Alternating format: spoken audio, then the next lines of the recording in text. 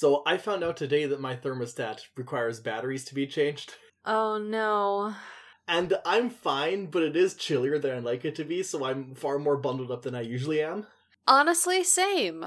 My thermostat does not need new batteries, but I do have a large, drafty, glass sliding patio door, and so I am currently wearing multiple layers.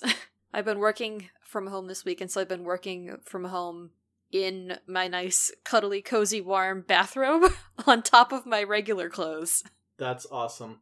I wish I could work from home, although at least when I go to work, it is well heated, and I'm usually extremely warm when I'm there. Yeah. Last week I was so warm when I got off work that I actually had the windows down for a little bit on the drive home. And it also helped that we were in a little bit of a warm spell last week. Not this week. This week went right back down deep in the negatives, but it's fine. It's February, we expect that. We're probably going to get one more big snowstorm before March. Yeah.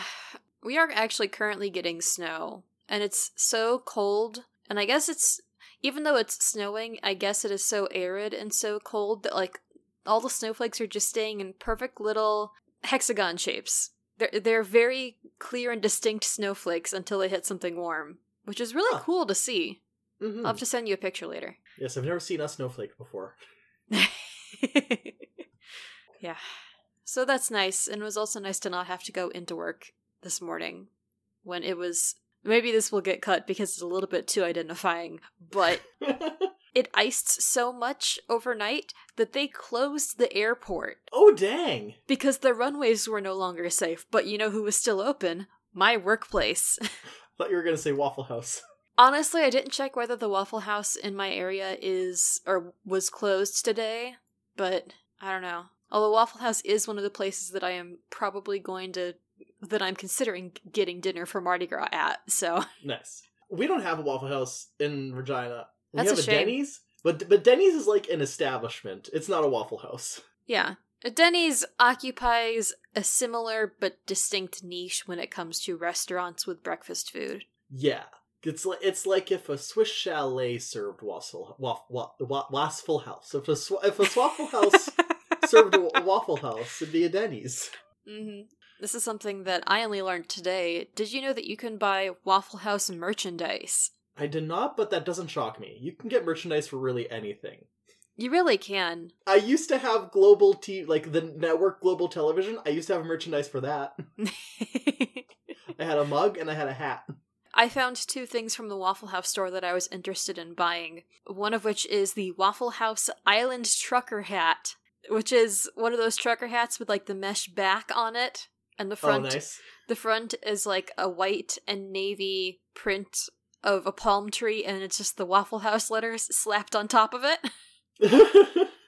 And then the other thing is a shirt that says Waffle House Princess. Oh, wow. And that might have to be my next Rob Your Neighbor gift. Yeah, I think so. I'll buy two, one for me and one for whoever else gets it. Have you ever been to Swiss Chalet? Tanner, those are Canada exclusives, so no. Oh, I forgot about that. Wait, is Denny's also Canadian exclusive? No, Denny's is not Canadian exclusive. I could walk to one from my place. Okay. I forgot Swiss Chalet was Canadian only. Well, don't go. If you ever come to visit Canada, don't go to Swiss Chalet. It's not worth it. I will say, the only reason I know what Swiss Chalet even is because you have previously mentioned them on an episode and I had to look them up while we were recording. It was probably the exact same call-out post about how, like, their chicken was dry and it was too expensive for what is essentially glorified fast food. I feel like it was BoCo for, like, season 1. We were talking about, like, what would everyone do after graduation. And I think you said, like, either Quinn or Santana would end up running the American equivalent of a Swiss Chalet. Do you guys have Montanas? No. We have a Montana, but not Montanas, yeah, plural. To say. I'm assuming that's Montanas as in Joe. No, it's just Montanas. Ah, then no. In Calgary, there used to be a restaurant called the Red Devil Kitchen, and they had the best dry ribs I've ever had, but unfortunately they went out of business and then the building was taken over by Montana's. Oh, they got their own Google, not their own Google, they have their own Wikipedia page. It is a Canadian restaurant chain known for smoked pork ribs, steaks, and burgers. I mean, why was? It's still active. Oh, I got the verb tense wrong when I was reading it. My apologies. My apologies to the entire chain of Montana's restaurants. I mean, I could have sworn I just drove past the Montana's the other day. Nope, I'm a millennial. I can cause entire restaurant chains to go into bankruptcy at the single instance of a tweet. Good God. There's also a fun fact. There was a Swiss Chalet in my old neighborhood, but they replaced it with like a sushi restaurant. But if you know Swiss Chalet and you know the font that they use, then you can see that they recycled like half the letters in Swiss Chalet for the sushi restaurant. Oh my God, they did a ransom letter for their restaurant sign? It's pragmatic. They only had to print off like a U and a B and an R. I think that was it. Oh no. Everything else. Hey, if it ain't broke, just rearrange the letters. And if it is broke, rearrange the letters. If it wasn't broke, it'd still be Swiss Chalet. Anyways, do you want to talk about Glee? Yes, although we should probably voice a disclaimer first. Yes, right. Okay, yeah, this is going to be a heavier episode. Like, so on the one hand, this is a podcast about Glee, and you guys have been listening to this. You know we're probably going to be slap happy a little bit, especially because this is a night recording. Yeah. But, like, on the other hand, this episode is dealing with serious topics. It deals directly with, like, suicide and suicide attempts, and I am going to be sharing some personal experiences that I've had with that before to explain why I think this is one of the best Glee episodes, period. Yeah. But on the third hand, like, just because Glee put all their eggs into the basket of making this the best episode ever doesn't mean that there's nothing wrong with it whatsoever. And so, like, we'll be serious when the time calls for it, but it's still Glee. Yeah. I don't have anything else to add. Yeah, I might be steering this one, because this episode is my child. This is an episode about my child, and it is my child. With that out of the way, do you want to put the title music in right here? Well, I won't. It'll be either you or Emily doing that, but yes, let's. It'll still be me, because I'm a little freak when it comes to putting music in a specific way that I've never been able to properly convey to the editors, so I'm just like, just let me do it. Just let me do it. And so I do it.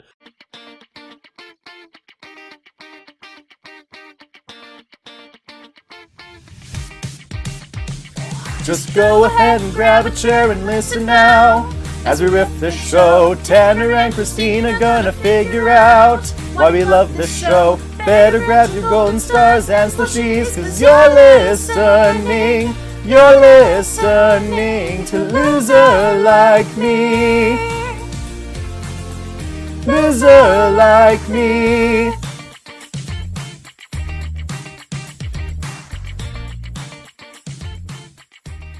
Hello and welcome to Loser Like Me, a podcast where we watch the episodes of Glee and then we talk about the episodes of Glee. I'm Tanner, and Christina, let's get married. Right now. My name is Christina, and I have Jim.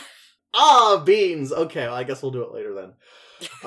This week, we are watching the seminal Anne Hathaway comedy drama, Rachel Getting Married. Yeah. That's jokes. It's jokes because Rachel getting married.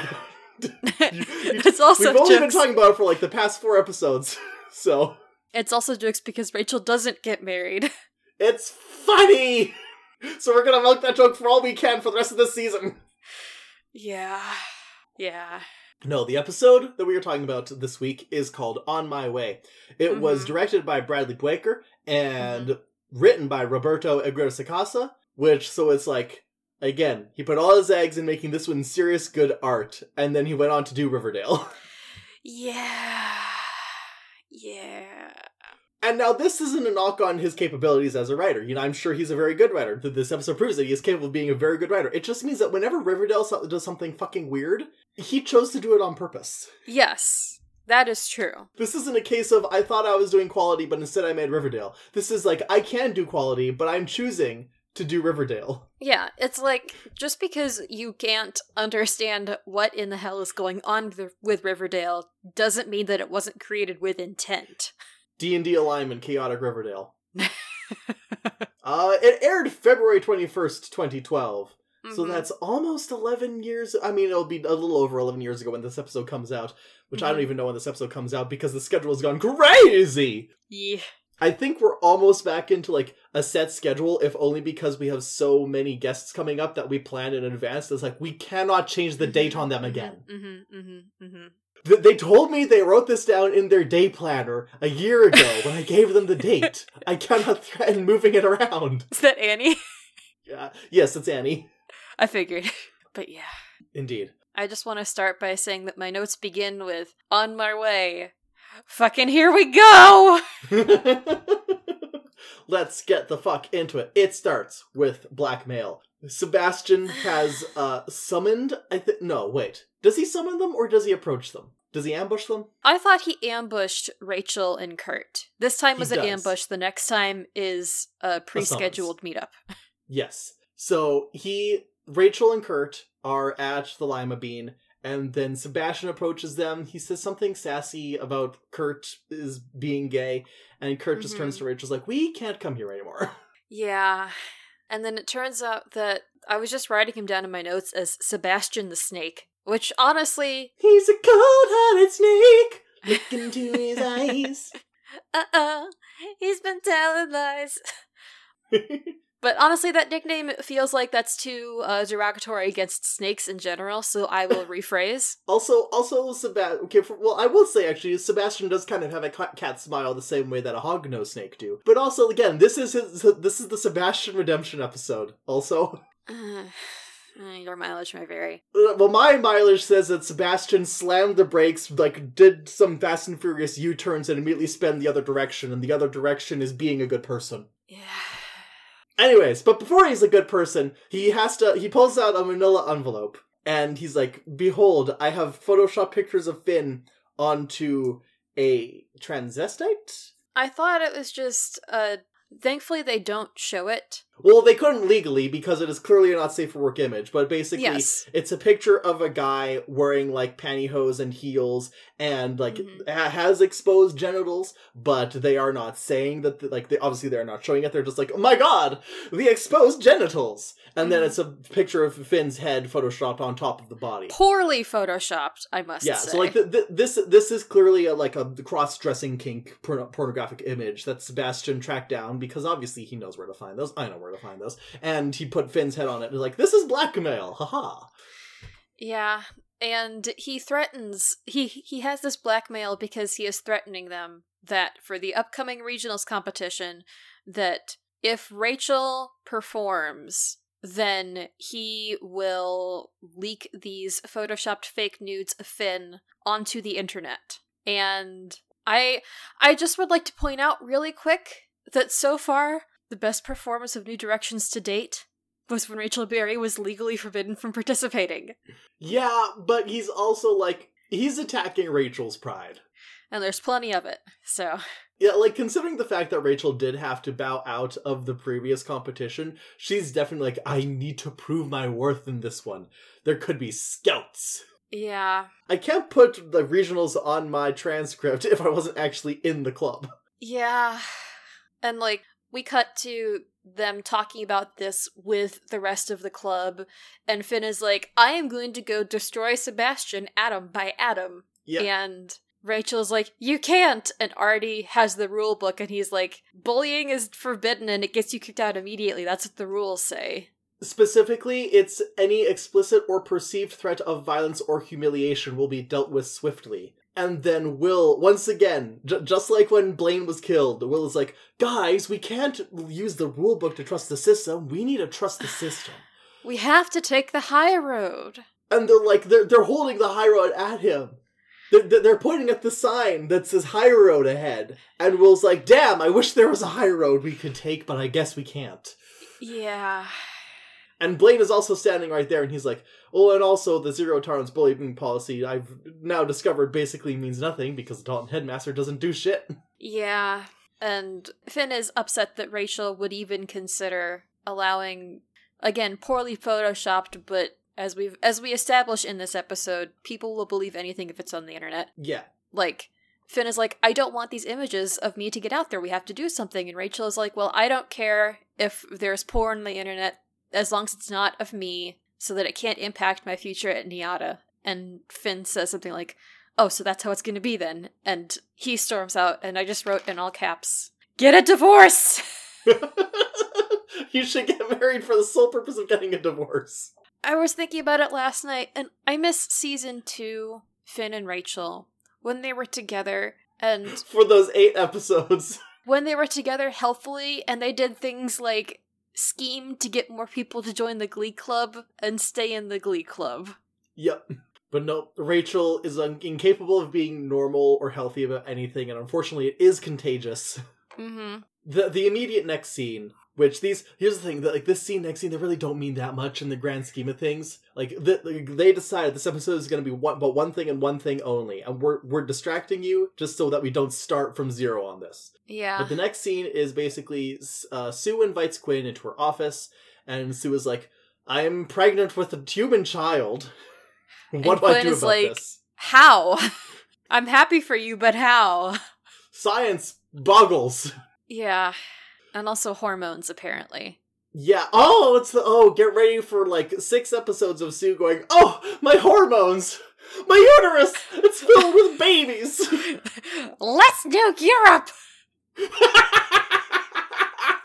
And the whole thing is that, like, Quinn gives her advice on morning sickness, and then also asks to be reinstated on the Cheerios for the sake of finishing her senior year as a Cheerio. And Sue points out that that's not really fair to the rest of the squad, who have all been working probably since the preceding May to get their shot at nationals.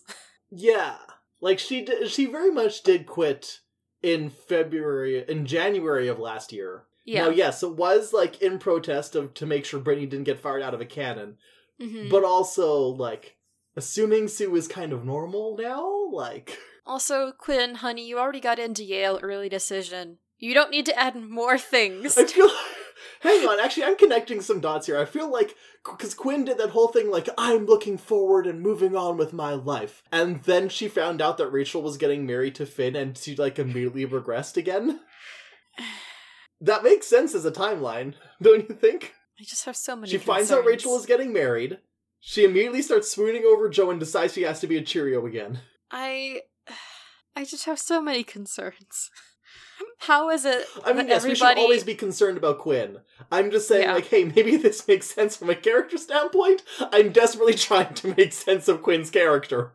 I can guarantee you, Tater, that was absolutely not something that the writers, or at least Ryan Murphy, considered with any given detail. Oh, I know nothing was ever on purpose with Quinn. That's why it's a struggle trying to make sense of it, but I'm gonna power through. Yeah.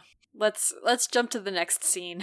Yes, let's get to the main purpose of this episode. So, Blaine is in the auditorium. He wants to sing some indie rock to blow off steam, because I don't think we've mentioned this before, but this era of indie rock, like crossover indie rock and indie pop, was like a huge boon for Glee and vice versa. Like, truly so many alt-rock bands kind of had their big break because they got a song sung on Glee. You know, that's a good point. Like, Neon Trees, Fun, Young the Giant, they all got really, really big shortly after. American Authors, which is in the future, but still, like, they had their big break because they got a song sung on Glee. Huh. I guess I hadn't put that together. But yeah, and so Blaine's like, I need to blow off some steam because I'm just so angry about the bullying.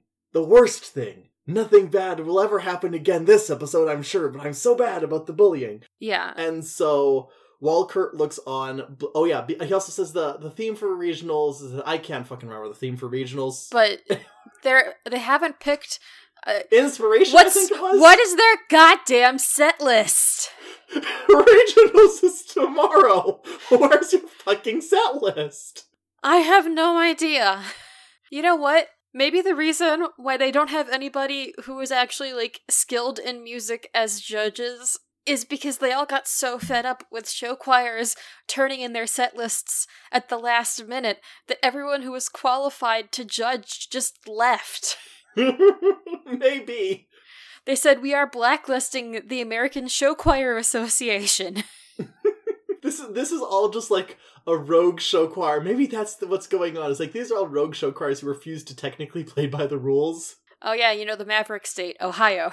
Exactly. Anyways, Anyway. okay, so Blaine is singing a song called Cough Syrup by Young the Giant. Mhm. So, textually, this song, when the original band wrote it, it was just about their frustration about not being able to get their big break yet, Mhm. which is bonkers. It's definitely one of those songs where, like, you hear it in one context and you think, oh, this makes so much sense. And then you find out that the original context was something way different, and you're like, Mhm, mhm. you're incorrect, actually. Yeah.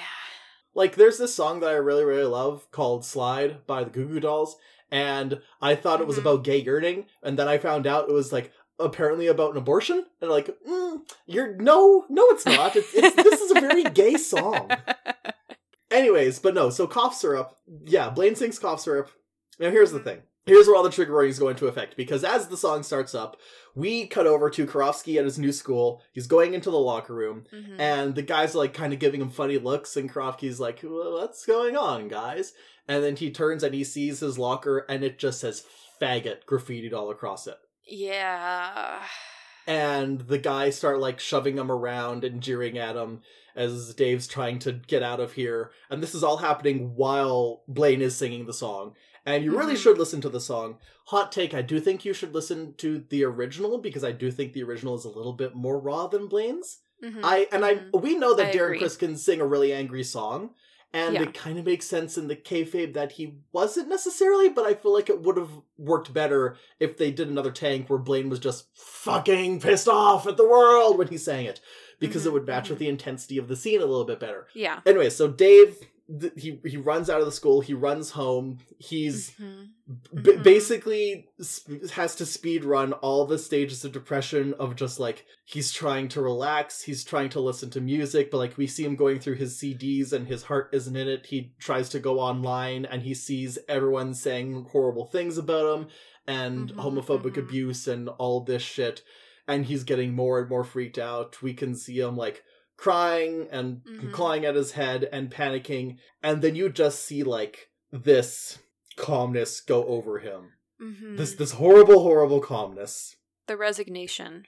Yeah, that, like, the fear and the depression have bottomed out and he doesn't see any path forward, so he goes and he puts on his nicest suit and he grabs, I can't remember if he grabs a belt or something, but he makes a noose for himself that he puts up in his closet. And, like, as the song is going and building, it ends as we see Dave, like, climb up a step stool, and then we cut to commercial. I remembered that this happened, but not exactly how it happened. Max Adler was doing some great acting, and I was literally sitting there with, like, my face covered for most of it, because I was like, oh god, oh god, oh god, oh god, oh no. Yeah. It's very well done, and it's very affecting. It really is, and there has been a trillion words written on discourse of whether, like, it's good to show suicide or not show suicide, and whether one thing encourages or it discourages or whatever. The fact of the matter is that anyone who is, like, facing an issue like that, everyone is different, and any one little thing could set them off. And as we go further in this episode, we will show that, like, everyone has, if they're stressed enough, there's anything could be the straw that breaks their back. Yeah. And it's also anything could be the thing that pulls them back. And I personally feel that it sucks that for many people might see a depiction of suicide and unfortunately something in their brain clicks and it goes, it's not as bad as I feared, and that encourages them. But I feel like there are just as many people who will see this horrible thing and see what happens to people after and go, there's no way I can go through with this. Yeah. In fact, there was, I think it may have been Chip Zdarsky who wrote a really, really long essay on, like, here's what happens after you kill yourself. And it is just, like, here's the reaction of the person who finds you, here's your friends and family, here's all of them blaming themselves, here's them trying to figure it out, getting mad at you, trying to figure out what they could have done different, where they went wrong, them falling into the same spiral you did, and all of the fallout of it, and why it's such a terrible, terrible thing that can happen. Not a thing that you can do, because the truth of it, like people dying from suicide is not only the politically correct way, but it is a much more, like, proper way of saying it anyways. Accurate? Accurate, because it's a terrible thing to do to yourself, but, like, the fact that you are doing it means that things have gotten so far that it is out of your hands, essentially. Yes. Yeah. Like I said, this is a heavy episode. Yeah, and I don't have much to add to that.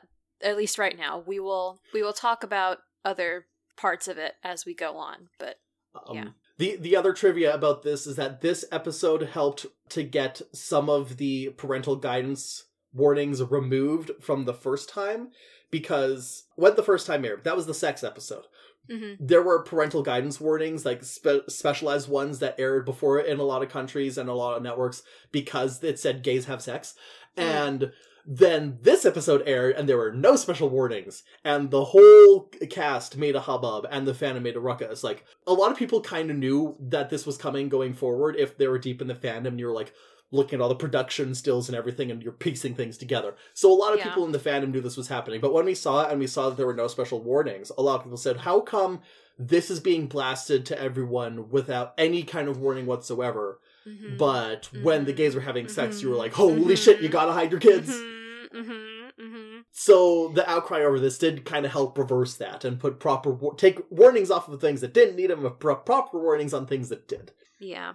Okay, so we come back from the commercial break. All 4 teachers at McKinley. Yeah, the only 4 teachers at William McKinley High School. It's Beast, Emma, Will, and Sue. So, okay, 4 out of 5 teachers, because Roz wasn't here. Oh, 4 out of 6. Ricky Martin. Oh, that's true. Ricky Martin is also a teacher. Okay, but they're both there, and they're like, we don't know this kid. Mm-hmm. They're like part-times, they're subs, and maybe they're having a 3 with Holly Holiday. Anyways. God. A week-long sex retreat. Anyways. Bring it back, Tanner, bring it back. Bring it back. Serious. So Figgins is talking to the teachers, and he's like, we gotta be careful because suicides like this, even attempts like this was, so they very quickly say, he attempted suicide, it did not kill him. He is alive still. Yeah. But he says that situation like this can cause copycats, so we need to keep a close eye on the kids. We then cut to, it was Will who says, all I can think about is his dad finding him. And then, much like I said before, we cut to his dad, and I think this is the most important part, is that we do cut to his dad finding him. Dave is on the floor, completely passed out, and his dad is screaming, somebody help, oh God, my son. And then we go back, and we see, like, they all just kind of blame themselves for not seeing it. Even Sue, who was like, I thought I was trying to protect Kurt, but I should have realized that there was something else going on with Dave, and I wish I could have found a way to reach out to him. Emma is the one who says that like there's horrible things are still being posted on his Facebook page. It's a mess. Everyone, the next 20 episodes, minutes of this episode are basically everyone's a mess. What the fuck do we do? Yeah. And Figgins, I think, says the line about, like, oh, it wasn't our job to know about Dave's whole internalized homophobia and bullying and everything. And Emma says, then whose was it? Yeah. So this is the part where I really feel like I wish there had been a musical number. Specifically, I wish they would have done something like Children Will Listen from Into the Woods. I think that would have been a bit too heavy-handed. Okay. Personally, I think, while they could have chosen some better songs for this episode, I feel like in general the fact that they just had Cough Syrup and then they saved everything else for regionals made sense, because I feel like if it's possible they could have threaded the needle, but if they missed it, it would have completely ruined the vibe of the episode. Like, I think it is very important that there is no singing going on. Everyone is kind of speechless because they don't know how to deal with it. They have to kind of collect themselves and lean on each other to figure out how they're going to proceed with their lives now that someone so close to them, even if it was in an antagonistic position for most of it, tried to and almost perished. Yeah. I think what I was mainly, like, hoping for by suggesting that is, like, to have more exploration of how, like, the adults in this situation are not completely faultless. Like, they need to also do looking into, like Emma said, like, how did we let this happen? What can we do differently going forward? And, like, I'm not complaining that a lot of this episode focuses on the students, the kids, and their perspectives. I think it would have maybe been nice to portray that from the perspective of the responsible adults in this situation. Yeah. Like, I get what you're saying. I think the best, like, if we wanted to put a Children Will Listen in here, I think the best way they could have done it is if, like, potentially this plot line echoed more throughout the rest of the season. And like, so maybe in the next episode, or maybe like a few episodes later, if one of the teachers did something really boneheaded again, which is like not a high bar. But if that happened again, then like someone could call them out on that and cite the Karofsky thing, and that could lead into it. So like, it would make sense if it was something that happened later down the line. But again, I feel like, I just think that trying to force it into this episode would undermine the rawness of the whole situation. Yeah, I think that's fair. Do you want to talk about the God Squad? Yeah, let's cut to the God Squad. We cut to them, and it's the 4 of them, and they're getting ready to... They mentioned that they want to pray for Dave because he got outed, and Quinn also wants to pray for his family, which, that's good, but then she calls him selfish, and I was taking kind of broader strokes notes, so I don't remember exactly why it was that she called him selfish. I think it had something to do with, like, thinking about the impact it would have on his friends and his family, something to that extent. Yeah, she did. She basically said that she wasn't just hurting himself, she was hurting everyone. Yeah. And, I mean, it does go back to what I was saying, but again, on the one hand, yes, understanding, like, the impact it has on everyone can be a good demotivator, but also saying this is your fault is never a constructive way to deal with things. No. And I'm blaming that on the writers.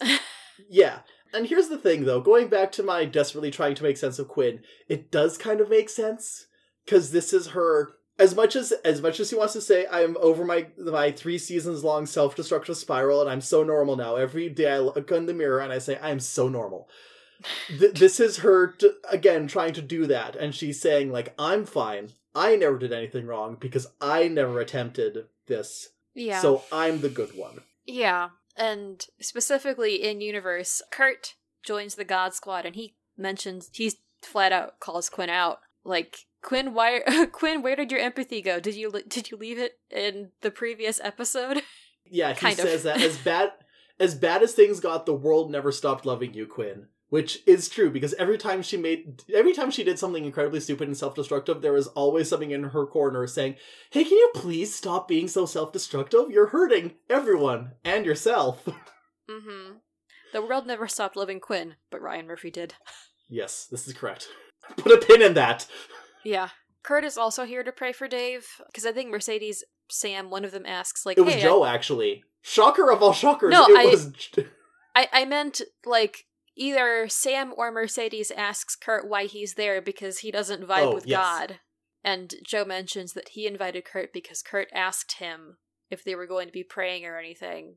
Because even if he doesn't necessarily follow organized religion or believe in a god in specific, he does want to help, and he also feels responsible, or at least partially responsible, because Dave kept calling him and Kurt kept ignoring the calls. Yeah. Kurt also mentions that people are still writing on his page stuff like better luck's next time. God damn. Yeah. And also, just with the spiritual thing, this does also harken back to season 2, where Kurt was at Bert's bedside saying, like, I may not believe in God, but I believe in us. And so it's very much a similar thing. It's like, may not believe in God, but I believe that Karofsky can pull through, and I need to believe that this... I need to believe that I can't make this worse, essentially. Yeah. Kurt is blaming himself. He's like, I have done a horrible thing. I need to be with people to support me and make sure that I don't start telling myself that it's like, yeah. Mm-hmm. He wants to support, and he needs to be supported. Yeah, exactly. Thank you. Yeah. In the Finchel corner. Now let's cut to the Hets. In the Finchel corner, they run up to each other. And they both immediately apologize. Rachel's like, I'm sorry that I almost got bad pictures of you posted on the internet. And Finn is like, I'm sorry I almost let my concern with pictures of you posted on the internet get in the way of your dreams. They don't literally say that. But they do both say, hey, I'm sorry about y'all. Yeah. Rachel still offers to bow out of regionals to keep the porn from being leaked. Fake porn? Forn? Yeah. The deepfakes. Yeah. They didn't have them yet, but that's what they are. Yeah. And I think Finn says something about, like, reflecting on how, like, Karofsky's whole... Or not Karofsky's, excuse me. I call him Dave now. On Dave's suicide attempt has, I don't know, made him value life or something like that. And that's when Rachel says, let's get married now. And that's when Finn says, but I have Jim. Yeah. And so they change their plans. Instead of getting married in 3 months, they're going to get married on Saturday after they win regionals because Rachel will be singing at regionals. Hold your applause. Checkmate, atheists. And then we cut to the gay Doom Squad. Because it's Britannia and Klaine, and they walk up to Sebastian at the Lima Bean, where he called them to meet here. And he apologizes to them for the whole silly, petty Ryan Murphy-style revenge that he was enacting, and mentions that they're going to be doing a fundraiser with their regionals performance to support Lady Gaga's Born This Way Foundation. Because it turns out that apparently Sebastian also bullied Dave. Yeah, we flash back to Scandals, and Sebastian's at the Duke box, and Dave saddles up to him and he's like, hey, so how do I get a guy to like me? And Sebastian's like, you're fat, you're ugly, go die. He doesn't actually say that, but he does say, hey, you should drop some pounds because you're wicked overweight. And you know what? Why don't you just stay in the closet? And then he pieces out like the little faggot he is. I'm allowed to say that. I just called him a fucking jerk. Because I could say that. Yeah.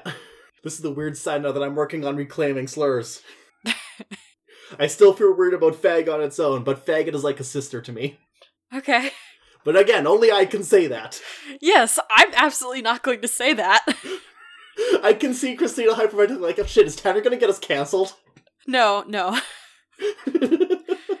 So yeah, and then Sebastian, like, his line is, it's all fun and games until it's not. And he also looks like just very shaken by this whole scenario. And this is why I'm saying, like, this is the Sebastian redemption episode. Because, yeah, he's been a nasty little boy for this entire time that he's been on the show. And then suddenly he realized that his actions have consequences. And it was just like he saw his castle crumble. And he's like, I can never let this happen again.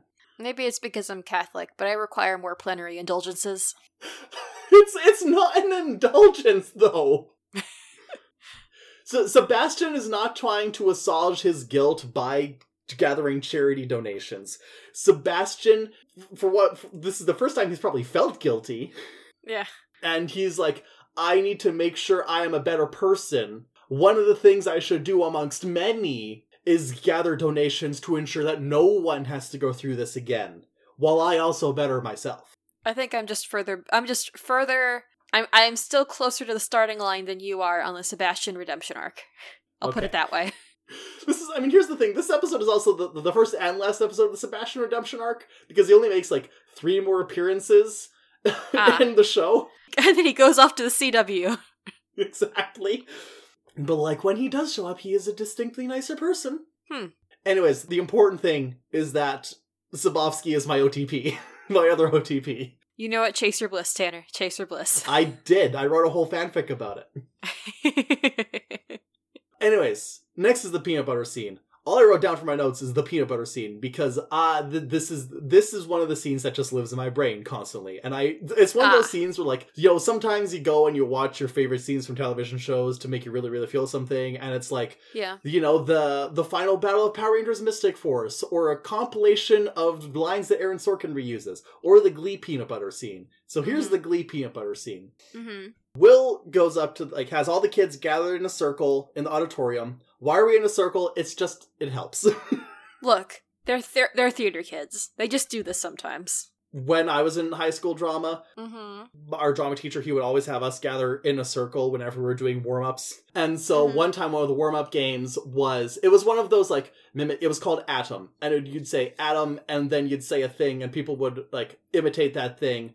But it was also an elimination game, so if you said Atom 3, you had to get into groups of 3, and if there weren't enough people left over, then they would be eliminated. So one of them was Adam, the drama teacher, and so one girl immediately took charge, like, okay, everyone, we're just gonna gather in a circle now. And someone goes, why are we gathering in a circle? And she goes, it just helps.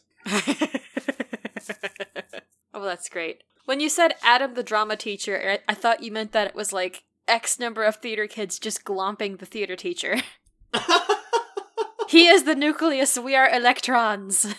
Well, one time he like shouted Adam, and the number, and it was like the number of everyone plus, it was supposed to be the number of everyone, but he'd accidentally increased, and so we counted, and they're like, there's not enough people, and then we all turned to him, and then we did glump the drama teacher. Anyway, circle time. Circle time, peanut butter time. So, Will has a jar of peanut butter and a spoon, and he announces that Rory Flanagan has never... This is Rory Watch. Rory Flanagan has never tasted peanut butter in his life. My note here was, let's peer pressure Rory into trying peanut butter. Let's hope that he doesn't have a peanut allergy. God, yeah! I did do a Google, and apparently peanut butter is available in Ireland, so they're not being weird, but also apparently it's not super common, or it's not super popular. So it is realistic that Rory Flanagan had never tasted peanut butter before. Mm-hmm. Of course, Googling is there peanut butter in Ireland, like the first 3 articles are like, peanut butter's come a long way since 2012. From July 2nd, 2019, it's official, the Irish public has gone nuts for peanut butter. In fact, new research from Healthista, a leading online health channel, reveals that peanut butter is now Ireland's #1 spread. That was drifting into Scottish, and I apologize. I was gonna say, your general Scottish and Irish accents have gotten a lot better. Are you sure about that? Yeah. Yeah, they didn't even try to go into New Zealand. Oh, I'm Scottish, my eyebrows are gonna seed from the rest of my face. So, Rory has the peanut butter, and he's like, wow, that's the most amazing thing I've ever tasted. Mm-hmm. And then Puck is like, yeah, great, peanut butter, why are you here? And then Will announces that, like, if Rory had died, he never would have had the chance to taste peanut butter. And if Will had died when he was a kid, he never would have been able to see Rory taste the peanut butter. And he then explains something I said earlier, which is that a lot of people, like, could hit that point where they see suicide as the only way forward. And some of them like, come on, do you really believe that? Like, none of us are gonna do something that drastic. And Will just says, well, I almost did. Yeah. And then we find out, in the most humanizing moment Will will ever have, he'll never be humanized more again. Not even when he has kids? Truly. Oh, no. He only had kids to have more Glee Club attendees. Oh my god. Oh my god. No, but okay, so he announces that when he was in high school, he was doing bad on a math test, so he tried copying the answers off the kid next to him, and he got caught and got detention, and they called his dad, and Will was so mortified about the possibility of seeing his dad's face that he did legitimately go up to the roof and look down and was ready to jump. Mm-hmm. And he never actually says this, but the implication is that the only thing that made him stop is him thinking about everything else that he could possibly do, like everything else that he could be missing out on if he did jump. Because this is what he goes on to do, is to, like, let the kids know, hey, it is very possible that you could reach that point. And so I want us to go around the circle and say something that we are excited to happen in our future, because we need to say that out loud and to make sure that it's something we keep in our heads and it's something we can hold on to if we get to that point. And they do. They go around the circle, and I didn't take notes, but I'm going to try and remember everyone. I could probably help. I didn't write notes, but I think I remember it. Finn wants to petition the military to change his dad's dishonorable discharge to an honorable one. Mm-hmm. Rachel wants to go on Broadway as the funny girl. Mm-hmm. Tina just wants a solo. Tina just wants a song. It's funny because no one likes Tina. But Puck just really wants to graduate high school. Mike wants to dance at Carnegie Hall. Artie wants to see his kids' first steps. Mercedes wants to see what the fuck Rachel's kids look like. Yeah. I remember that Santana wants her grandmother to love her again. Yeah. Kurt and Blaine, I believe they both say that they are looking forward to marriage being legal in all 50 states.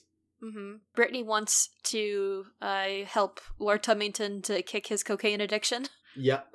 Sugar wants to see Sex and the City 3, which, keep waiting, honey. I'm sure it'll happen. Joe hasn't joined the Glee Club yet. Quinn is looking forward to graduating Yale with full honors. Sam wants to buy his parents a house. Yeah. Good boy. And Rory is fully satisfied with the peanut butter and winning regionals. Yes. And yeah, this is one of my favorite scenes, because this is something that I feel like I've mentioned before, but if I haven't, hey, I'm Tanner, and I have dealt a lot with suicidal ideation for a long fucking time, and it's rough, and this scene does help me remember to fall back on stuff that I'm committed to and that I'm looking forward to. Even if it's something really silly, but there have been times like, I'm just gonna let the darkness consume me. I can't fucking do that, though, because I have a podcast. And yes, it truly sounds deranged when I say it out loud, but that is the truth, is that the stuff I'm looking forward to and the connections I have with other people, to the point where even this past weekend, I was gonna go to a Magic the Gathering event at my local comic shop, and then I got sick, and I was fucking miserable for 3 days, because the wind got taken out of me, and my lungs were filled with ooze, and I could not go out.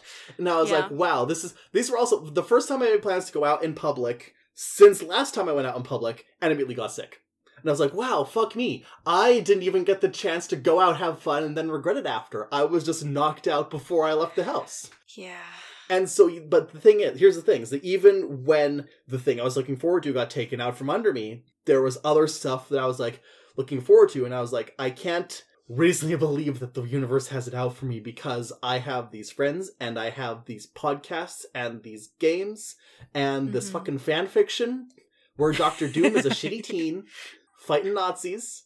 And I want to be able to stick around long enough to see those through. And by the time I have, there will be other things in my life to look forward to. I want to ask out the cute guy I work with. I don't know if he's gay. He might be. We'll find out. Stay tuned. I'm sending you all the supportive vibes, Tanner. Also, this isn't just me being a weird little freak, because I've had many other friends share similar thoughts. Like, I've had a friend, I'm not going to name names or say anything specific, but there was a friend of mine who did a whole thing on Tumblr where they were fully prepared to die from suicide, but they decided, you know what, before I do that, I'm going to watch one last video by a YouTuber that I really like. And they did, and they loved it, and they were like, shit, I will never get to see any of these videos again if I die tonight. So I shouldn't. And they're still around, and that's awesome. Yeah. And yeah, it is a really heavy subject, but I am glad that Glee took the time out of their busy schedule of singing songs to deal with it, and deal with it in a serious and mature and, in my opinion, healthy and respectful way. Yeah, honestly, me too. This is one of those things where I think this is maybe the second time so far that I have regretted getting out of Glee when I did, because I think it would have, without getting too much into it, I am also not immune to depression. And I can't think of any time in particular, but watching this scene when I was in high school, maybe it could have helped. But you know what? I'm still here, and I have it now, so I will carry it forward. Exactly. Also, yeah, it's a good scene. The acting is good. The kids are good. For once, Will Schuester is likable and believable. The only time. Yeah. Oh! I remembered what Kurt's was. Yes. Kurt wants to see his dad make a big difference in the legislature. Oh, good luck with that. I feel like they completely forgot that plot after the season. Oh, man. It's like, damn, Glee, maybe you shouldn't have gotten involved in... That's one where it's like, you probably should have had some follow-through on that, and you just full-on did not. Look, if they did Glee nowadays, Bert Hummel would have single-handedly ruckus the entirety of the insurrectionists. Yeah, that's why I think if they did a full reboot, like, from square one, Bert probably just would have run for, like, mayor. Because it's something local, where they don't have to, they don't have to turn themselves into the West Wing. They don't have to fundraise out the ass. Exactly. Yeah. Anyways. So, it's time for regionals, and we're not even halfway through the runtime of the episode. Oh, you're right. Well, that's because it's a competition episode, so, a good chunk of it is just going to be everyone performing. Woo! Let's meet our judges. I wrote them down if you didn't. I did. I had to. I paused to make sure. I was trying to watch this right before my doctor's appointment on the weekend, so I'm like, okay, gotta write these down quick. Yeah. We have Deputy Zoning Commissioner Melba Jackson Wright. And I'll just say that she looks way more excited to be here than the Deputy Comptroller from Season 1. We also have President of the Ohio Plumbers Union, Paul Beindorf. Shout out to unions. Shout out to unions, always. And Central Ohio's #1 late-night horror host, Sven Goebbels! Played by Ian Brennan! Yup. And apparently he is well enough beloved that all of the different show choir kids are doing, little vampire faces at each other, except for Kurt, who hates it. Even, while the announcer was doing the build-up, Finn has got this look on his face like, no way! And then, yeah, it's Sven Goebbels! If somehow you are not familiar, this is a play on Svengoolie, who is a prolific late-night movie host, and does the same shtick as Sven Goebbels, but brand name. You gotta remember that late-night horror hosts are not as common as they used to be, is the other thing. Mm-hmm. Like, I think most people, they remember Elvira and the Crypt Keeper. Mm-hmm. Mm-hmm. But there are a bunch of them. Yeah. And I'd like to take a moment here to note that New Directions is sitting next to a madrigal choir dressed like they just came from the Ren Fair. Truly, yeah! They delight me, for multiple reasons. Well, before we get to them, we need to get through the Warblers. Yes, Warbler time. They come out. First, they're gonna sing Stand by Lenny Kravitz, which is not bad. It's fine. Yeah, it doesn't fine. thrill me the way that their other song does, but it's a solid song. Yeah, I was like, oh, hi Steven Skyler, hey Kurt Mega. Also, hey the rest of the Warblers whose character names but not actor names I remember. Sassy Gay Warbler? He's Jeff and Tad. Well, yeah, so New Direction stands up and start clapping, and one of the Renfrew girls is like, why are you cheering on your competition? And Finn's like, life's too short, you should try it. And so then everyone else also stands up and starts clapping for them. It's like, yes, we are standing during the song Stand. Yes. And as friend of the pod, Riley Hopkins, at Rev Rye Bread on Twitter, that's Rev like Rev, Rye like Rye, Bread. Because at this point, that's just embedded in my consciousness as to how to address them. But as Riley can attest to, every number at a show choir competition gets a standing ovation. Every single one. Yes, this is correct. Yes. And I would just like to say that my stand has the power to make you stand. Anyways, then they get to my favorite song of the episode, which is Glad You Came by The Wanted, which is like, truly, it should be just a random whatever song. It's like, hey girl, I'm glad you're in my vicinity, so me and all the other members of my boy band can flirt with you simultaneously, because we're in a polycule. That's just how every boy band song works. However, I don't know what they did, but something about the composition and the a cappella-ness of this makes, like, just elevates the song to another, like, point for me. Also, just the fact that, like, within the context of the episode, that this song is no longer, hey girl, etc. This song is, hey David, I'm glad you're still around, and I'm gonna do everything in my power to make sure you have a better life than you did before. I think it was fine. I also like the parts where Sebastian goes, whoa! It doesn't sound anything like that, but if you listen to it, you'll know what I mean. I just wrote down that the dancing was good and that the vocals were fine. Dancing was good. The dancing was better for Glad You Came than it was for Stand. Yes. Yeah. I think they did some flips. They might have. So they only sang 2 songs. Maybe, if you want to, you can headcanon that they sang a 3rd song, possibly a song that we heard them sing before on the show, but who fucking knows? Who cares? Whatever. Anyways. Yeah. It's time for Our Lady of Perpetual Sorrow. Yes. Their madrigal choir is called the Golden Goblets. We don't get to see their whole song. All we get to hear is part of their performance of a song called She Walks in Beauty by the composer Eric Barnum. And this is ripped from a recording of the University of Redlands 2008 Madrigals performance. I was like, okay. Oh, this is good tone, but it's not show choir tone, and it's because it's literally they overdubbed them with an actual madrigal choir performing. Oh, you've been saying madrigal. For some reason I was hearing magical girl. That would be a whole other concept for a TV show right there. But no, the madrigals. I'm pretty sure that is just the concept of at least one season of Pretty Cure. Huh. Okay. I'll have to check that out then. Also, real quick, 2 of the people in the Golden Goblets, there is a redheaded performer, and that is Kim Whalen, who is a Star Kid and also Kurt Mega's wife. Huh. And another one of them is Mitch Grassi from Pentatonix. Huh. So, good news, Tanner. We could watch Pitch Perfect 2 for our Boko because Pentatonix was also in that movie. I mean, we already could have watched Pitch Perfect just for the vibes of it all. True. But we have a specific in if we want to watch the second movie only. I was just double-checking Mitch Grassi's pronouns, and he does use he, him. I just want to be sure, because Mitch Grassi is very gender all the time. Yes, also, apparently absolutely. In 2017, he was the most eligible gay bachelor behind Adam Lambert. Really? Oh, wait, never mind. He is saying that he uses both masculine and feminine pronouns. Oh, cool. So, good for her. Work. Yeah. Anyways. Absolutely. This has been your Pentatonics update. I'm always down for a Pentatonics update. Fucking love them. Yeah, so they're singing some Gregorian chants, and Figgins loves it. Yes, he's vibing. And then we cut to the choir room, where Puck is deliberately and intentionally all by himself applying mascara. Growth, we love to see it. And he mentions that the Golden Goblets were good. He does refer to them as the Golden Girl Matterhorn singers.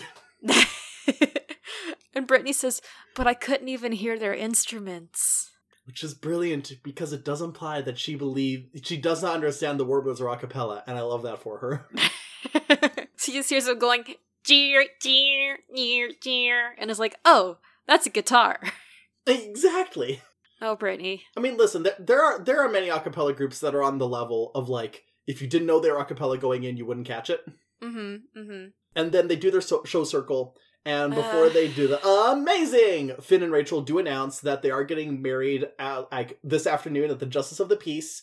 And there's going to be light refreshments because the Barrys spent all night making finger sandwiches. And I just wrote down, Will looks sad and disappointed. Hashtag YOLO. And also, essentially, thanks to all our haters who didn't believe that we would get married. And then it cuts to Quinn, who is just sitting there in agony. We go into a mashup that was already pretty mid, but in hindsight is just real cringe, to the point where it kind of loops back around to kind of hilarious. This song is a mashup of Fly by Nicki Minaj and Rihanna, and I Believe I Can Fly by A Sex Pest. By R. Kelly. Yes. And also Nicki Minaj has been an assorted iffiness for the past little while too. You heard all about her cousin's testicle. Anyways. Yes. I just, my first note here, I just want to say was, what the fuck is this song?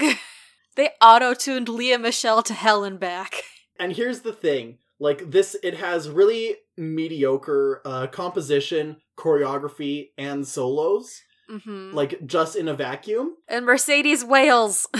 And it's their best number this episode. Well, maybe not their best. It's a song and they sing it. And I feel like we said all that we need to. My other note here was they should have kept Rachel off the solo.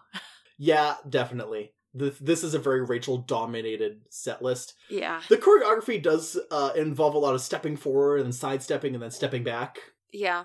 I believe there's a part where the boys do faux boxing behind Blaine, because he's talking about the haters. Ah. Rory watched, he does not too bad on this choreography on account of the fact that there's barely any. Apparently, the mashup of Fly and I Believe I Can Fly was included in Glee's top 4 mashups countdown. I just wrote down in all caps. Why? Why? Girl, why? Like, I think I can name 4 better mashups just in the series so far. Yeah. At least. For sure. We then proceed to the contractually obligated Trouble Tones number, which is What Doesn't Kill You by Kelly Clarkson. Mm-hmm. And okay, so maybe in a vacuum this is a better song than the mashup. I just feel like within the context of the show, maybe not the best choice of song. Yeah. Yeah, the whole What Doesn't Kill You Makes You Stronger part, it's not the most tonally appropriate. I was delighted to see the treble tones here, and they sound great. Yes, they do. They sure do sing it real good. I like that Brittany gets a solo, but I also like that Mercedes and Santana fucking demolish the bridge. Hell yes. Yes, they do. But yeah, ultimately I feel like it's my least favorite of the Trouble Tones songs. It's not innovative, but it's still good. I think that's what it is that I feel like the Warblers came to another level because of Sebastian trying to be a better boy, and New Directions are like, well, we were already better, so let's go out coast there and give them the usual. Yeah. And also, Sue Sylvester walked in, and after the Treble Tones performance, she smiles proudly at them. Okay. Which is the correct response. I mean, yes, but okay. Yes, it's Sue. It's Sue. It's Sue. And then for their final number, we have Rachel singing Here's to Us by Hailfire, a song that is not that great.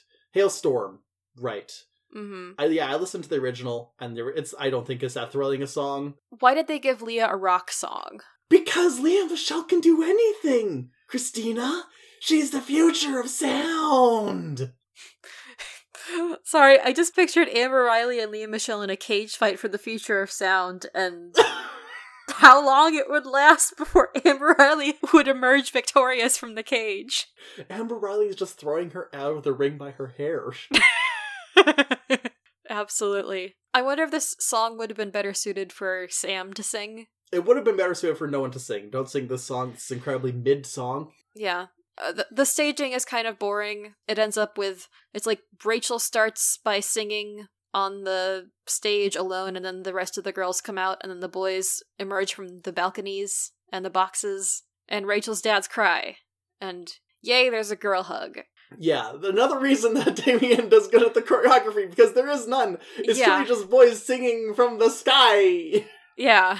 Also, they censored this song to hell and back. Oh, truly? Yeah. The line about, like, oh, like, let's shoot the breeze was originally shoot the shit. All the times that we fucked up was changed to all the times that we messed up. The phrase kicked my ass was changed to gone too fast. And most obviously, the phrase tell them to fuck themselves was changed to tell them to forget themselves. Oof. Yeah. Yeah, it's just, my problem with this whole set list is that in an episode that is very powerful, this whole thing just feels incredibly toothless. Yeah. It's a very thoughts and prayers set list. It really is. Like, not to be a little freak on a leash, but this would have been a great time to have a new metal moment. Like, yes, okay, like right now, today, I definitely want to slap Mike Shinoda for doing that garbage NFT AI-generated music video, but this would have been a great time to wheel out some classic Linkin Park, like Somewhere I Belong, and have Finn just go ham. God, could you imagine? I'm trying to, but Glee never had their new metal moment. And then you segue into your ska moment, and you sing Point Counterpoint by Street Like Manifesto, which is a song literally about convincing yourself that it's a bad idea to hurt yourself on account of the fact that, like, you so many people who care about you. Mm. And yes, it might be difficult because it's a ska song and it's a patter song. Yeah, I'm sure they have someone in the cast who can do a patter song. It's not Leah. Not Leah. Maybe Darren. What song? Leah would have to force Kurt. herself into some song. What's a song that she could sing? I Hope You Dance. That's what it is. Oh my god. Here's the revised set list.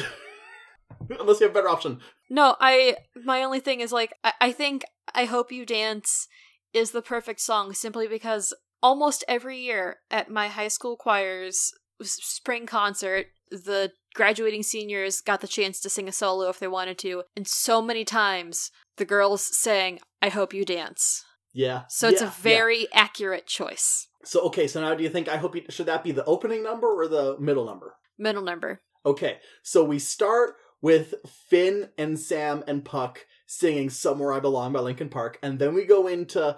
It's a contractually obligated Trouble Tones number, but they let Rachel have the solo since she couldn't perform in sectionals, and so it's the very Trouble kind Tones of and them. It's very kind of them. Holy shit! It's the Trouble Tones and Rachel singing "I Hope You Dance," and then we go into Point Counterpoint, which is probably Darren and Artie, and actually, you know what? Brittany's probably in there too, and we'll put Kurt in there too because he has emotional connection. Isn't it kind of fucked up that Kurt didn't get a solo in this whole set list, despite the fact that he was the person closest with Karofsky? Well, Tanner, Glee is the most homophobic gay show on Fox, so... So anyways, after that, they wheel out a coffin, and Sven Goebbels pops out.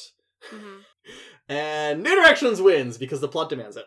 Yeah, and they win, and there's just kind of like a quiet shot of them hoisting their trophy into the air, and like, Blink goes over to slap Sebastian on the arm like, hey, better luck next time, champ. Yeah. And then we get more Quinn regression. Okay, whatever. That's okay. So because Quinn goes to Sue Sylvester's office, and she tells Quinn that they did a good job, and she tells Quinn that she's proud of her for all the ways that Quinn is not like her, in that Quinn has overcome a lot of different kinds of adversity than Sue has overcome, and like you can always change your life around if you want to. And I think that's great. And Sue reinstates Quinn as a Cheerio. And in an entirely straight move, she immediately changes into her Cheerio uniform and goes to find Rachel before she can leave for the courthouse. Yeah. And Quinn says to Rachel, when you were singing that song, Here's to Us, you were singing it to Finn and only Finn, right? And I tell you, apparently the Faberry fans crashed Twitter in this episode, like when this episode was airing, because Rachel just looks at Quinn confusedly and she nods. And then Quinn goes dead behind the eyes and says, well, I just wanted to let you know that I'll be so happy if you'll let me come to your wedding and be a bridesmaid. And Rachel's like, yay! And hugs Quinn, and Diana looks so conflicted. Oh my god. She is truly too good for Glee. Yeah. It's okay, she's fine. She's making queer art movies now. Hell yes. And then we go over to... Oh, now we're going to the hospital. Mm-hmm. We get some shots of, like, whoever doing rounds on Dave, and then they leave just as Kurt comes in. Does he have anything with him? I can't remember. I think he brought flowers. Yeah. That does remind me something I forgot to mention earlier, because it's such a small thing. But Mercedes in the God Squad scene, she mentioned that they were going to send an edible arrangement to the family, which is, like, a good idea, because people always forget to eat when tragedy strikes. But also, like... I find something inherently hilarious about edible arrangements, just the concept of them, and I don't know why. No, I agree with you. I think there's some in the States now that will sell edible arrangements, as in edible arrangements. Oh, hell yeah. It's not my thing, but you know what? Go for it. Do not get it mixed up. Yeah, really. I'm pretty sure they have to be separate stores. No, but I'm saying, like, I'm just picturing someone accidentally looking up edible arrangements, finding edible arrangements instead. Not clicking the difference, getting that, and, like, goes to the funeral home, and everyone's trying to mourn, but they're fucking blazed. God, put that in Glee reboot. I don't know who would be dead, but... Anyway. They're at Will's funeral because we killed him in season 1, and they're like, okay, oh no, Kurt, you just had the forever weed! Anyway. So Kurt goes into the hospital room. Karofsky says hi. He sounds terrible on account of the previously aforementioned injuries he sustained. Yes. Kurt says he's really happy that David is alive, and Dave says, hey, by the way, I do not blame you for not returning my calls. As mentioned, I was terrible. And Kurt tries to tell him that it's going to get better, and Dave's like, I really don't see how, because my best friend said he never wants to see me again, and my mom says that we can cure him. Here's a fun fandom trivia note, is that quite often the fans would make Azemia out to be like, the moment he finds out Karofsky is gay, he becomes #1 ally with a bullet. So a lot of people just, like, either disregarded this mention of my best friend never wants to see me again, or decide, okay, now it's Azemia redemption tour time. No one ever gave his mom a redemption tour. They're like, oh, he has a shitty mom? Good to know. Adding this to the character profile. Goodbye. Yeah. And quite often it's like any fic that, like, deals with Karofsky at any point past this is like, yeah, Karofsky's dad immediately divorced his mom and got sole custody of him. It's great. Good. And then Kurt's like, okay, yeah, I understand how that can be hard. And here's the thing. There are gonna be some days that it just fucking sucks. It's not going to be easy. But I am going to be there to help you through it as a friend. And then they do the peanut butter exercise again. Kurt has Karofsky, like, close his eyes and just, like, visualize himself in 10 years. He's like, okay, picture this. You're got a high-paying job. You're a lawyer. And then Karofsky is like, can I be a sports agent? And Kurt's like, yeah, Karofsky, you can be a sports agent. And it's very cute, because even though he's a 30-year-old man, he's also just a little boy, and he needs love. And he's my son. So, and then Kurt describes, like, he's leaving work early because he has a handsome husband and a beautiful little son of his own. And they're taking his kid to his very first football game. And so his son comes in and swoops him up in a big hug. And I'm pretty sure it's not Grant Gustin, but I will say that future husband in the Karofsky future vision does look a little bit like Sebastian. I'm just saying, Sabofsky OTP. But yeah, and Kurt says, like, he sweeps his kid up in a big hug, and you kiss your husband, and you look at him and you say, and then Dave cuts in, he says, I'm so happy right now. And it's very cute and sweet, and they confirm that they're gonna be friends from this point on. Yeah. And then we're never gonna see David in person again until season 6, but it's okay, because I'm just gonna pretend that they're best friends and they're always Facebooking each other about, like, mental health, and gay memes. Gosh, could you imagine if Kurt, said, okay, cool, Dave, now that you're out of the closet, you're going to have your media literacy crash course. We're going to have movie nights. Here's all of the good gay content that you've been missing out on. We're going to watch Brokeback Mountain first. Yeah. Really? Starting with Brokeback Mountain? I feel like Kurt would be the one starting with Birdcage, and Dave would be the one that you're like, please can we watch Brokeback Mountain? Heath Ledger's a fox. There you go. Should I talk about the fanfic that I wrote now, or should I wait till the end of the episode? Up to you. We've already been recording for an hour and a half. Who cares? So we're actually making good time. So I did, in my Glee Season 4 fanfic that I wrote immediately after Season 3, so it was, not influenced by the true Season 4 whatsoever. But because I was like, hey, the Karofsky and Kurt are friends now.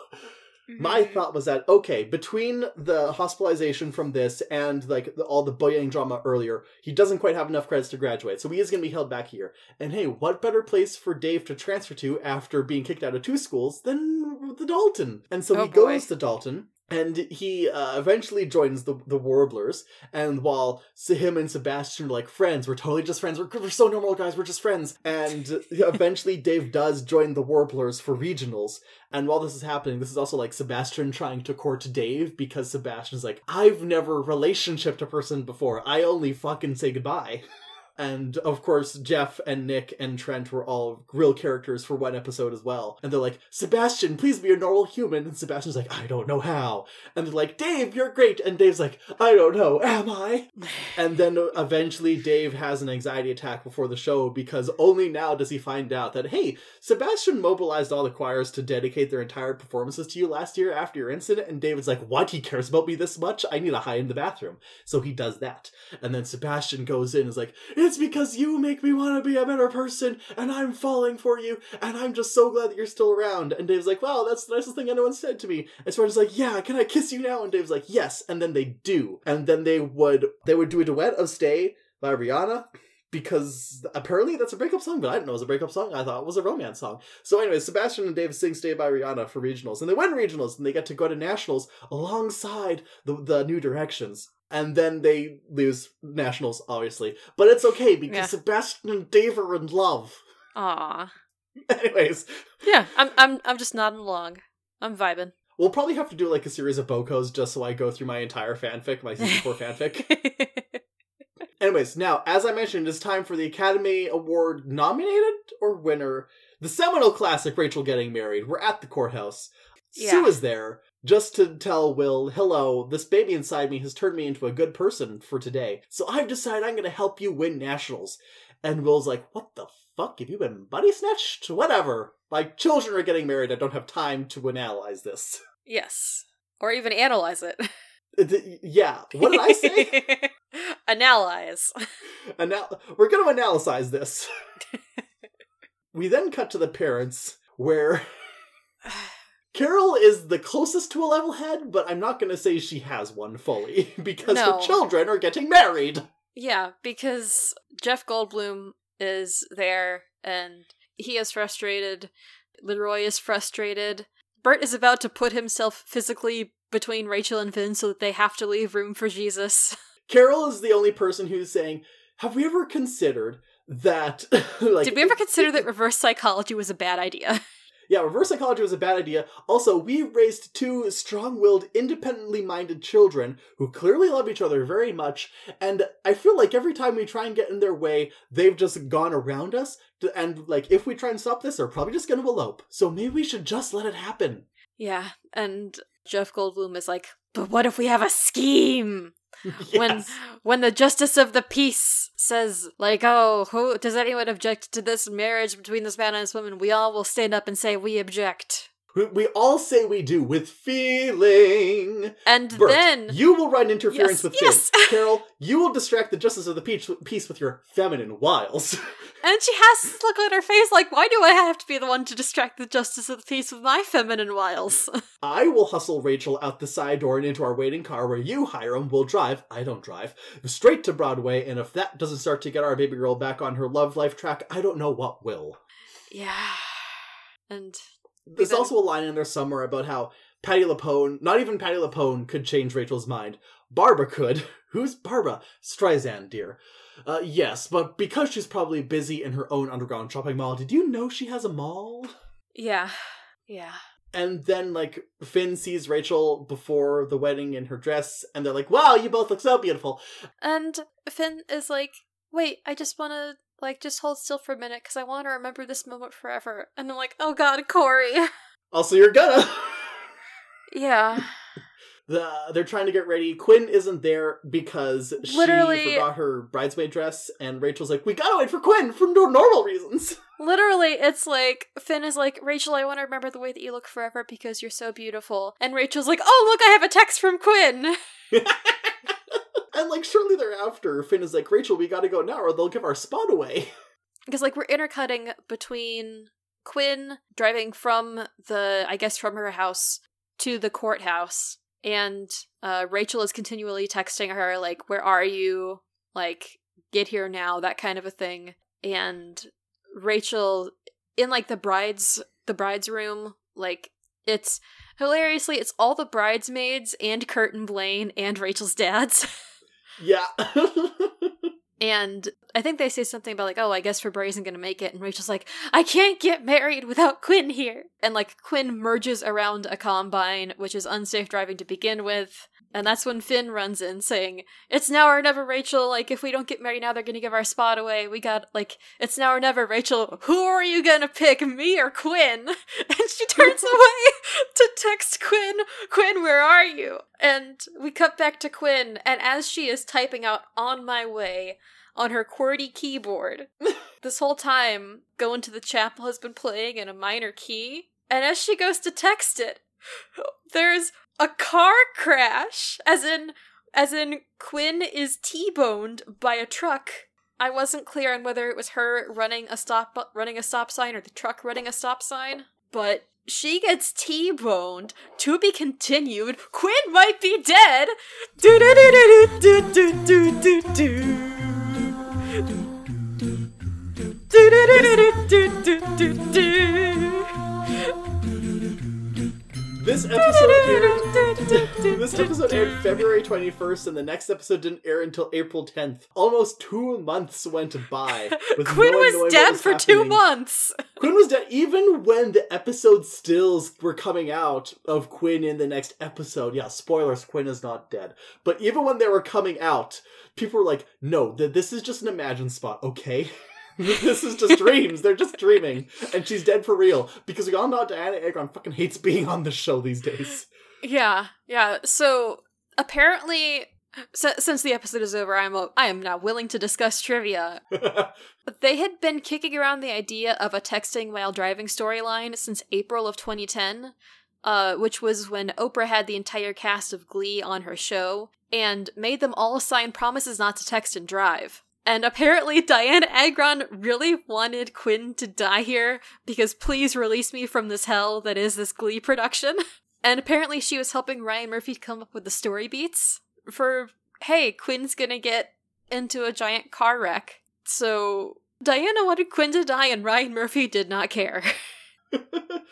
Yeah, eventually they land on the compromise of, you know what, how about she's just in a wheelchair for the rest of the season? Yeah. Or at least the next couple of episodes. And 1, 2, 3, apparently 4, 5 episodes. Apparently, the scene at the end of Quinn texting and driving and getting into a car crash, like, it's on YouTube. It was used as part of an actual official texting while driving PSA by the U.S. Department of Transportation. They said it to loser like me. Huh. Yeah. Bonkers. Yeah. Okay, well... So, real quick, should we talk about the deleted scenes for this episode, of which there were a lot? I was unaware of the deleted scenes, so yes, tell me the deleted scenes. So this is in approximate chronological order. I couldn't find most of them on film, but a lot of them were filmed, and they were used in the promo, and then didn't get to the actual episode, which is probably a smart decision in the long run. Okay. They filmed a scene with Coach Roz and Kurt, which we know because Nene Leakes and Chris Colfer have a picture together of set for this episode, I guess. Okay. There was a bridal shop scene, and there was also a second one. That one got filmed and released. It's on YouTube still. It's called the Bridesmaids scene, where it's everyone at the bridal shop, and trying on dresses. Santana says something like, "Oh, me and the color pink have been feuding for a long time, and I don't want to make amends now." Which, relatable. And this is the scene where Quinn tells Rachel, "I'm not going to stand around and watch you ruin your life by marrying Finn Hudson." And everyone else is like, "I do not see it. I'm keeping my nose out of this business, which is not mine." And then Rachel's like, "Okay, cool. If you don't support me marrying a man, then you can leave." And Quinn's like, "Fine, I'm gonna leave."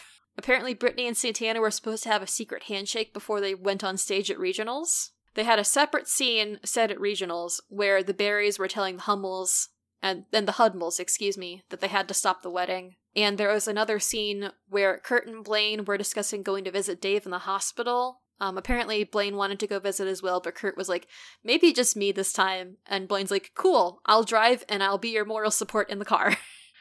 Also, we should mention that when this episode was airing, at least in the US, like, during the commercial breaks, they aired a PSA for the Trevor Project during this episode, and they got, like, because this was pre-planned, they were able to accommodate the fact that during this episode, the Trevor Project had, like, a 3,000% increase in calls. Oh, wow. Yeah, so, like, this is groundbreaking for multiple reasons. Glee actually was enacting live positive change. Yeah, that is awesome. Yeah, it is awesome. Like, great. I'm very glad to hear that. And that's all the trivia that I had.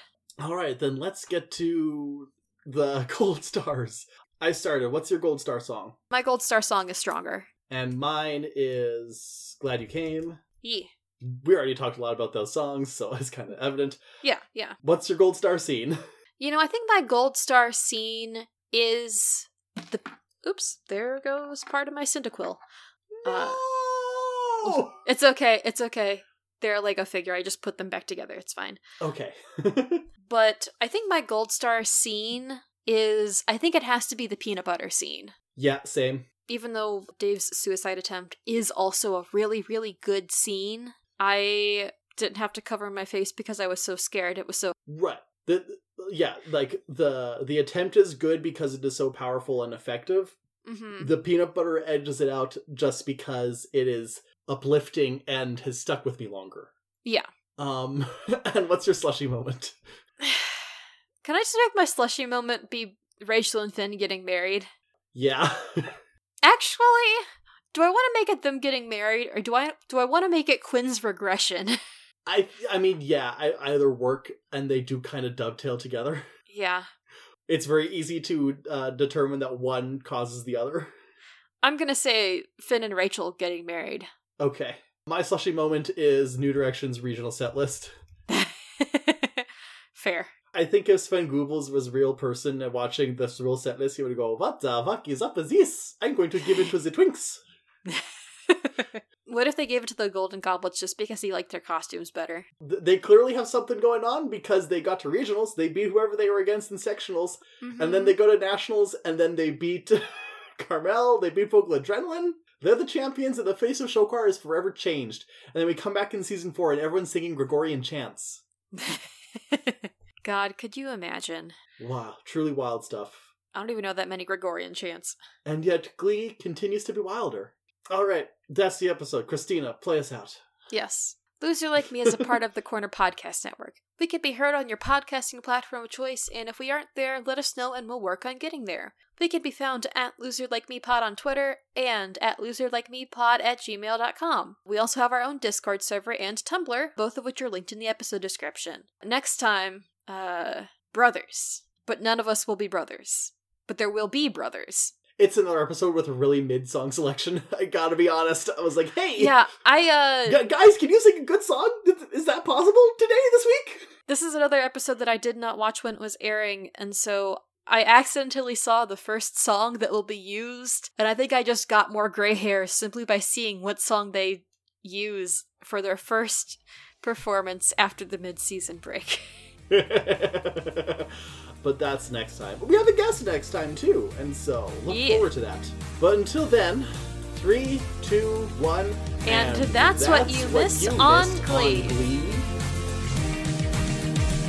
Just go ahead and grab a chair and listen now, As we riff the show, Tanner and Christina gonna figure out why we love the show. Better grab your golden stars and slushies, 'cause you're listening